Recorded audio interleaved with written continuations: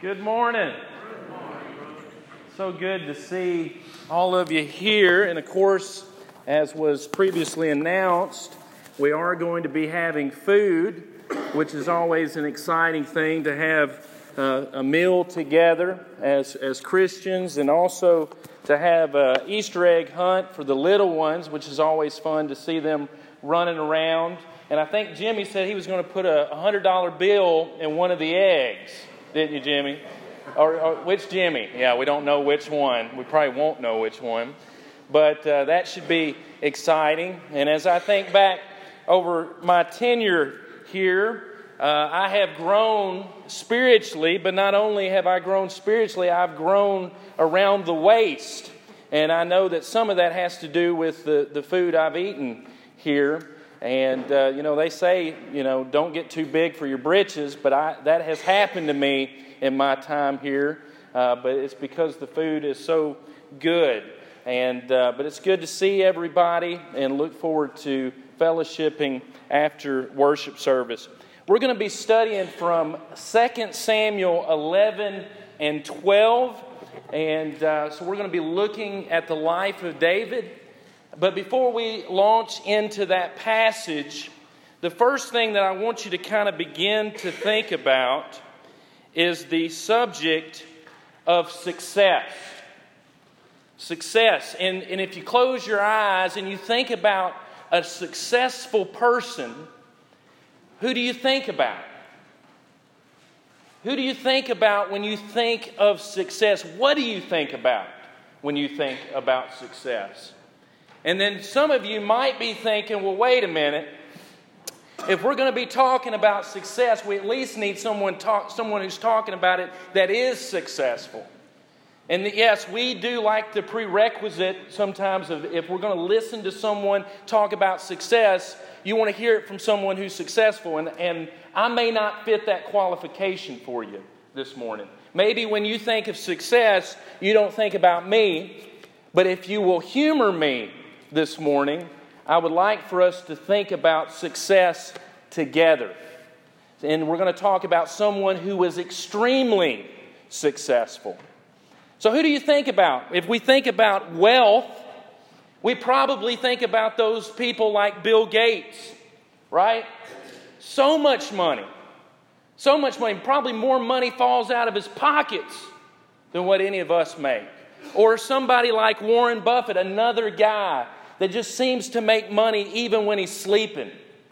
Or Steve Jobs, we look at him and his life, his business career, and we say, man, that guy was successful, right?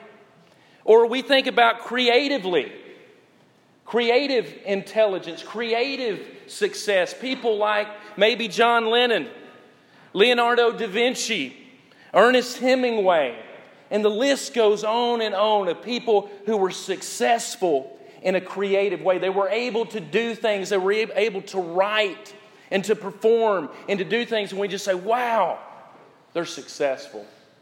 Or we think scientifically, Sir Isaac Newton, a guy who just seemed to see the future and was able to figure out things mathematically about how the world works mechanically. Or Einstein or Thomas Edison. All of those people, we say, they're successful. Or we think about Walt Disney. I know Walt Disney is successful because my daughter knows every princess that Walt Disney has ever created. That's success. Walt Disney was successful. Henry Ford, the guy that was able to mechanically set up the auto industry. Who else? Maybe we think militarily, Alexander the Great or Napoleon. Or even sports, Michael Jordan, Michael Phelps, love him or hate him, Tom Brady. Some of you guys are laughing there. And then we think even in a humanitarian sense, those people who were able to do great things, like Gandhi, or Dr. Martin Luther King Jr., or Albert Schweitzer, all men who did wonderful things in a humanitarian sense. And we say they were successful. Success. It seems so elusive sometimes, doesn't it? And the actual definition of success is this: the favorable or prosperous termination of attempts or endeavors, the accomplishments of one's goals, the attainment of wealth, position, honors, or the like, a performance or achievement that is marked by success as by the attainment of honors. All of us have some sense of ambition within us, don't we? That we want to accomplish something, that we want to have those honors, that we want to achieve something, whether it be wealth or whether it be honors, prestige, and so on.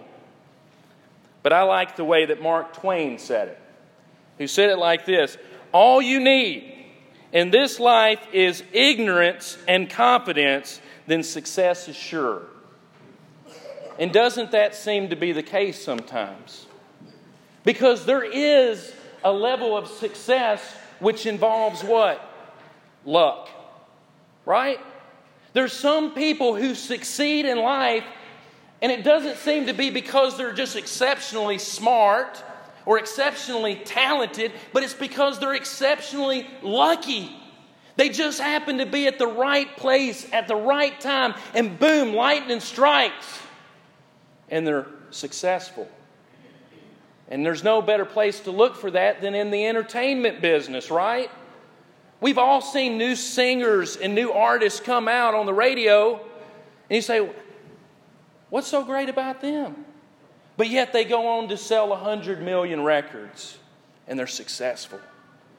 So there is this level of luck, serendipity to success. But there's also this level of perseverance.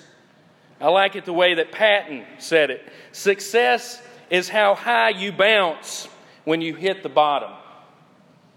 And certainly when we see successful people, a lot of times they exceed what other people exceed, and they do things because they persevered just long enough to succeed. They kept trying. Even when the chips were down, even when no one thought they could succeed, they kept going, they kept trying, and finally, they persevered. I think it was Edison who said that success is 1% inspiration and 99% perspiration, right? So with success, you have this level of luck and you have this level of perseverance. But when I think about success, in light of the Bible, in light of people who are in the Bible, there's probably no greater success than King David. King David was the definition of success. He was a warrior. He was a leader. He was a musician. He was a writer. He was a husband. He was a father. And in his writings, you find a man of worship, a man of reverence, a man of faithfulness, a man of perseverance. In fact, David, it says of David, he was a man after God's own heart. And I don't know if you hear that about anyone else in all of Scripture that described as a man after God's own heart. And he was a success, and it wasn't an overnight success. And if you look at the life of David, when he was first anointed king and when he finally achieved the throne, there was a period of time of about 15 years. Some of that in which he was on the run. 15 years of perseverance to when God said, you're going to be the king, and to when he finally inherits the crown. His achievements. Think about today when you look at the flag of Israel. What do you see? You see the Star of David. That his success is still flying over the people of Israel. That his success is still flying over Jerusalem. The Star of David still flies on the flag today. The measure of success. He had position. He had power. He had prestige. He had affluence. And when you look over the course of his life in 2 Samuel, in the very beginning chapters, what you see is that first of all, he goes and he conquers the city of Jerusalem. He wins the whole city. He brings in the Ark of the Covenant to Jerusalem. And the people begin to worship God in Jerusalem. He's victorious. He's a winner. He's successful. He sets up a covenant with God. God makes a specific covenant with David. And because of that covenant, a dynasty is born in Israel that lasts for over 400 years. He conquers his enemies, the Amalekites, the Philistines, the Moabites, the Syrians, the Ammonites. He unites the whole kingdom of Israel. And he shows kindness to Jonathan's son, Mephibosheth, even though he doesn't have to. He is the definition of success. He's got it all. Think about that. And for all of his accomplishments, for all of the success that God had given him, and all of the perseverance and everything that he had earned, it wasn't enough. He wanted more. He wanted what was not his. And isn't that how success tends to be in this world? That it's that one thing that we just still haven't achieved that we want so badly. So first of all, what we read in 2 Samuel 11 is unfortunately David's downfall. And if you will, read with me in verse 1. It begins, look at this pattern that happens. It begins with apathy. In verse 1, now it came to pass in the spring of the year, at the time when kings go out to battle, that David sent Joab and his servants with him and all of Israel. And they destroyed the people of Ammon and besieged Rabbah. But David remained at Jerusalem. The first thing that we see in the life of David is that instead of doing what he needs to do as king, that he needs to be with his men fighting these battles because that's the season that they're in, where is he? He's let his men go do the work while he's back in Jerusalem. So in his success, there's this level of apathy that begins. He's where he shouldn't be. He should be with his men, but instead, he's in Jerusalem. And what happens? Verse 2, then it happened one evening that David arose from his bed and walked on the roof and of the king's house, and from the roof he saw a woman bathing. And the woman was very beautiful to behold. So David sent and inquired about the woman, and someone said, is this not Bathsheba, the daughter of Eliam, the wife of Uriah the Hittite? His downfall begins with apathy, then it moves to covetousness. It begins with a sin of the heart. That before he commits adultery, he first sees something that he wants, and then he has a sin of the heart. And isn't that where sin begins in all of us? It begins deep inside of us. It begins with our desires. Proverbs says it like this, above all else, guard your heart, for everything you do flows from it. That if we protect our heart, it is the center of gravity in our lives. That if we protect it, then it protects us from doing that which is wrong. But we know the story of David here moves. In verse 4, then David sent messengers and took her. And she came to him, and he lay with her. For she was cleansed from her impurity, and she returned to her house. And the woman conceived, so she sent and told David and said, I am with child. So we see the sin of David moving from apathy, moving to covetousness, desiring something that isn't his, and then he moves into committing adultery with a married woman, one of his own men. And he commits adultery. But it doesn't stop there. In fact, we see that something else begins to happen. Look at verses 9 through 14 and look at his servant. You see, David desires for his servant Uriah, the husband, to go to his wife so that they can't see that this child is David's. He wants the husband to go to Bathsheba to lay with her so that no one knows that it's David's child. And so he tries to get him to, but it says, verse 9, but Uriah slept at the door of the king's house with all the servants of his Lord, and did not go down to his house. So that when they told David, saying, Uriah did not go down to the house, David said to Uriah, did you not come from your journey? Why did you not go down to your house? Listen to this. Uriah tells David, the ark of Israel and Judah are dwelling in tents, and my lord Joab and the servants of my lord are encamped in the open fields. Shall I then go to my house to eat and drink and to lie with my wife? As you live and as your soul live, I will not do this thing. What is Uriah displaying to his king? Loyalty. Loyalty. The very thing that David doesn't give in return.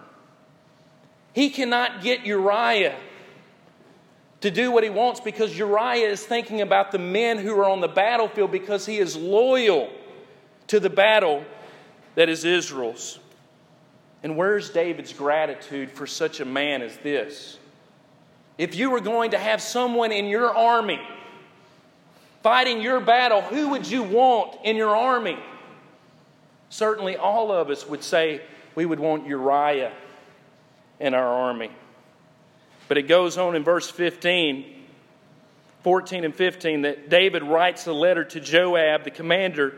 And listen, he says, set Uriah in the forefront of the hottest battle and retreat from him, that he may be struck down and die. I don't know what that sounds like to you, but that sounds like murder. Put my most loyal man in the thickest, hottest fight, and then retreat from him so he may die. So what do we see with sin? We see the corrosive effect of sin, that sin begins with apathy, moves to covetousness, then it goes to adultery, and now David is doing the unthinkable. He's killing his own man, the anointed of God, Mr. Success. I think he's just broke about the last 5 of the 10 commandments. Mr. Success. And it goes on to talk about the last of chapter 11. Listen to how hardened David sounds. Then David said to the messenger in verse 25, thus you shall say to Joab, do not let this thing displease you. Don't let it bother you. For the sword devours one as well as another. Strengthen your attack against the city and overthrow it. So encourage him. What's David saying essentially? Hey, it's war. People die. Don't be bothered with it. He's so hardened in his heart that he just thinks that murder is okay. And it goes on to say that at the end of verse 27, listen to what it says. But this thing that David had done displeased the Lord. Mr. Success, David, had fallen. Not only had he fallen in just a light way, he had fallen in a very big way, hadn't he? But then there comes the word of the Lord. There comes, number 1, his downfall, and then number 2, a parable. And so God tells the prophet Nathan, here's your assignment for today. Now think about this. You're going to have to face the king of Israel and tell him what he's done. You're going to have to convince him, convict him of his sin. Now go ahead and go to King David, the most powerful man in all of the land. Verse 12, then the Lord sent Nathan to David, and he came to him and he said to him, there were 2 men in one city, one rich and the other poor. The rich man had exceeding many flocks and herds, but the poor man had nothing except for one little ewe lamb, which he had bought and nourished, and it grew up together with him and with his children, and it ate his own food and drank from his own cup and lay in his bosom, and it was like a daughter to him.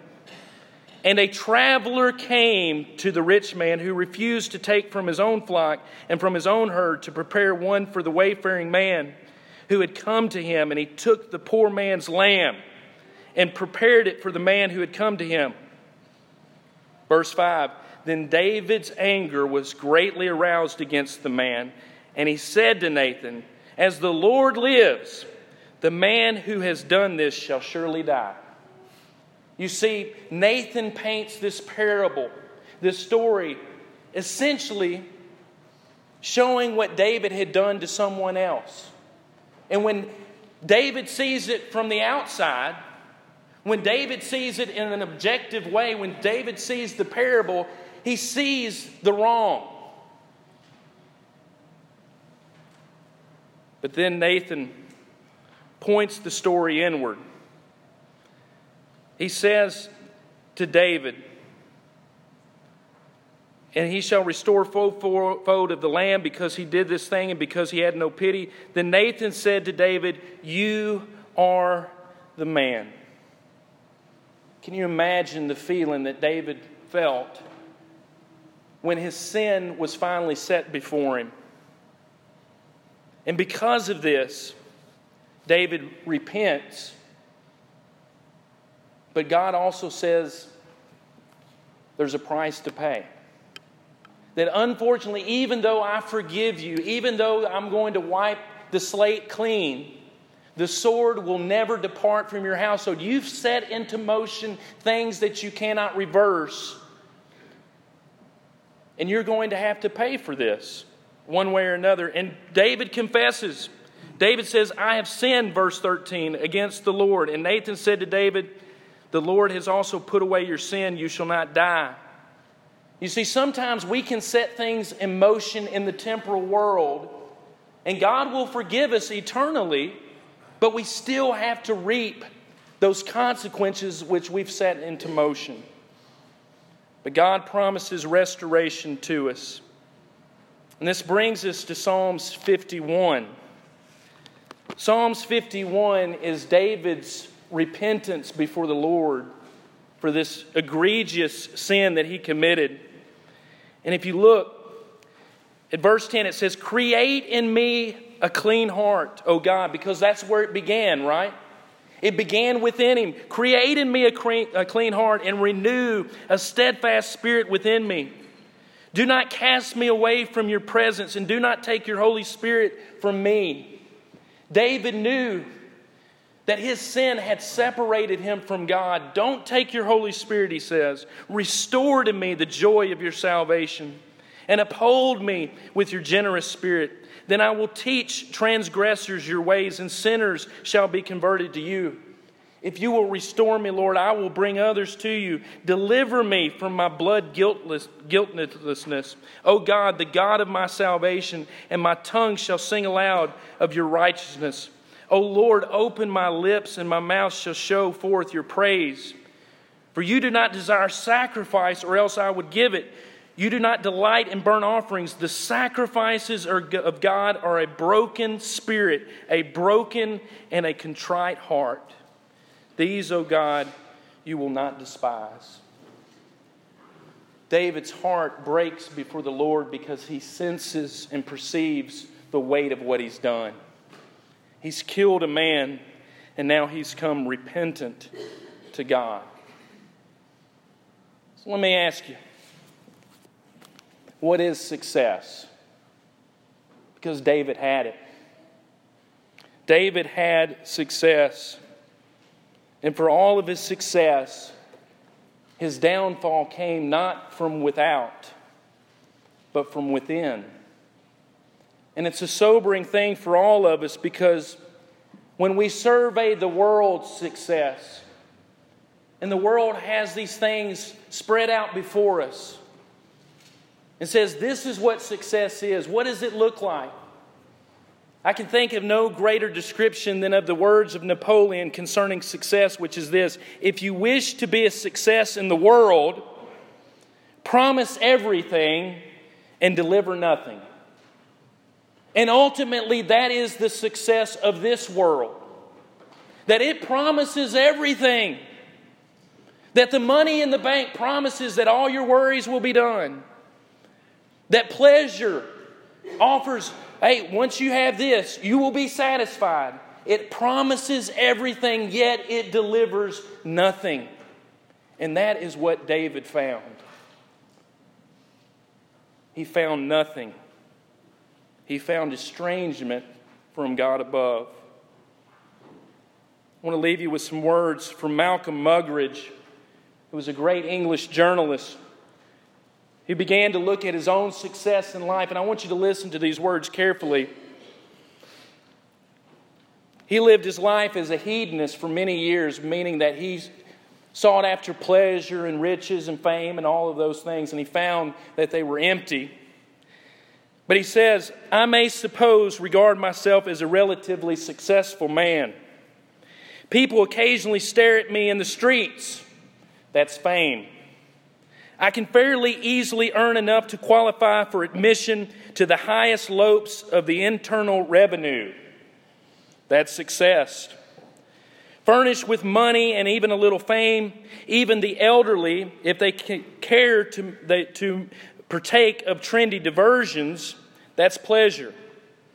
It might happen once in a while that something I said or wrote was sufficiently headed for me to persuade myself that it represented a serious impact on our time. That's fulfillment. Listen to this. Yet I say to you and beg you to believe me, multiply these tiny triumphs by 1,000,000. Add them all together, and they are nothing, less than nothing, when measured against one draught of the living water Christ offers to those who are spiritually thirsty, irrespective of who and what they are. When you add up all of the success that the world can grant you, it adds up to nothing compared to knowing Christ. Because at the end of the day, none of those things you can take with you. And it seems sometimes that success can impede our spiritual growth. And that's why Jesus says it's harder for a rich man to enter into the kingdom of heaven than for a camel to enter into the eye of a needle. Because sometimes success causes entitlement, like David's. Sometimes success causes apathy, like David, or greed, or pride, or lack of gratitude. And we have to realize what true success is. True success is, number one, a relationship to the God above, first and foremost. And if any of your success gets in the way of your relationship with God, it's not success, it's failure. And that's what David found. Number two, that no success in the world it will make up for a relationship with God or a strong character or integrity.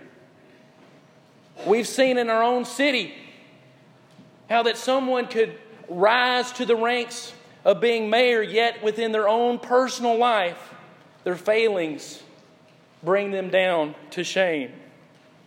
And lastly, no success in this world will make up for the nourished relationships that we hold most dear.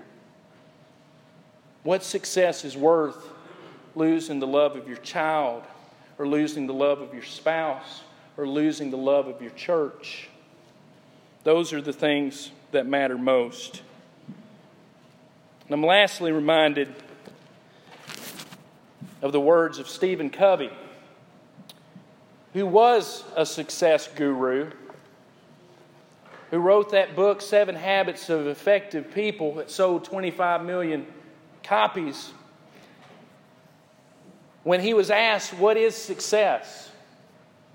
He had a unique answer, I think. He said, it's different for everybody, but if you want to know someone's true definition of success, it's what they desire to be said at their funeral. What do you desire to be said at your funeral? Does it involve money? Does it involve a car? Does it involve a house? Most of us desire our names to be associated with the God above and with the people we love. That's what we desire most, isn't it? And lastly, we desire to hear those words, well done, thou good and faithful servant, inherit the kingdom of God which has been prepared from the foundation of the earth. That's what true success is. David was so close, and he found it again.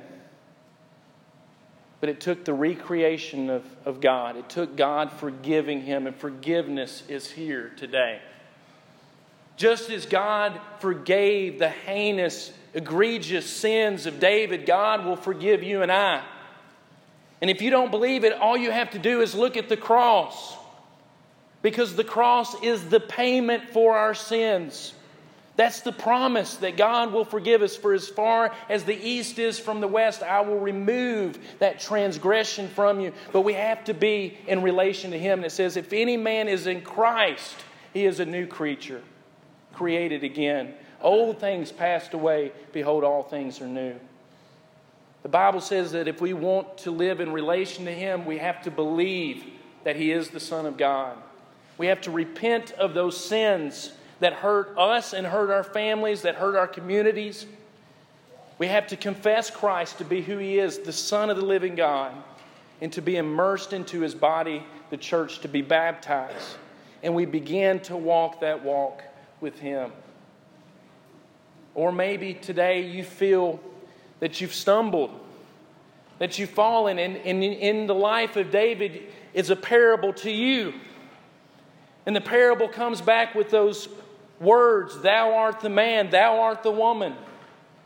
Then the Bible says that if we repent and confess, He is faithful and just to forgive us.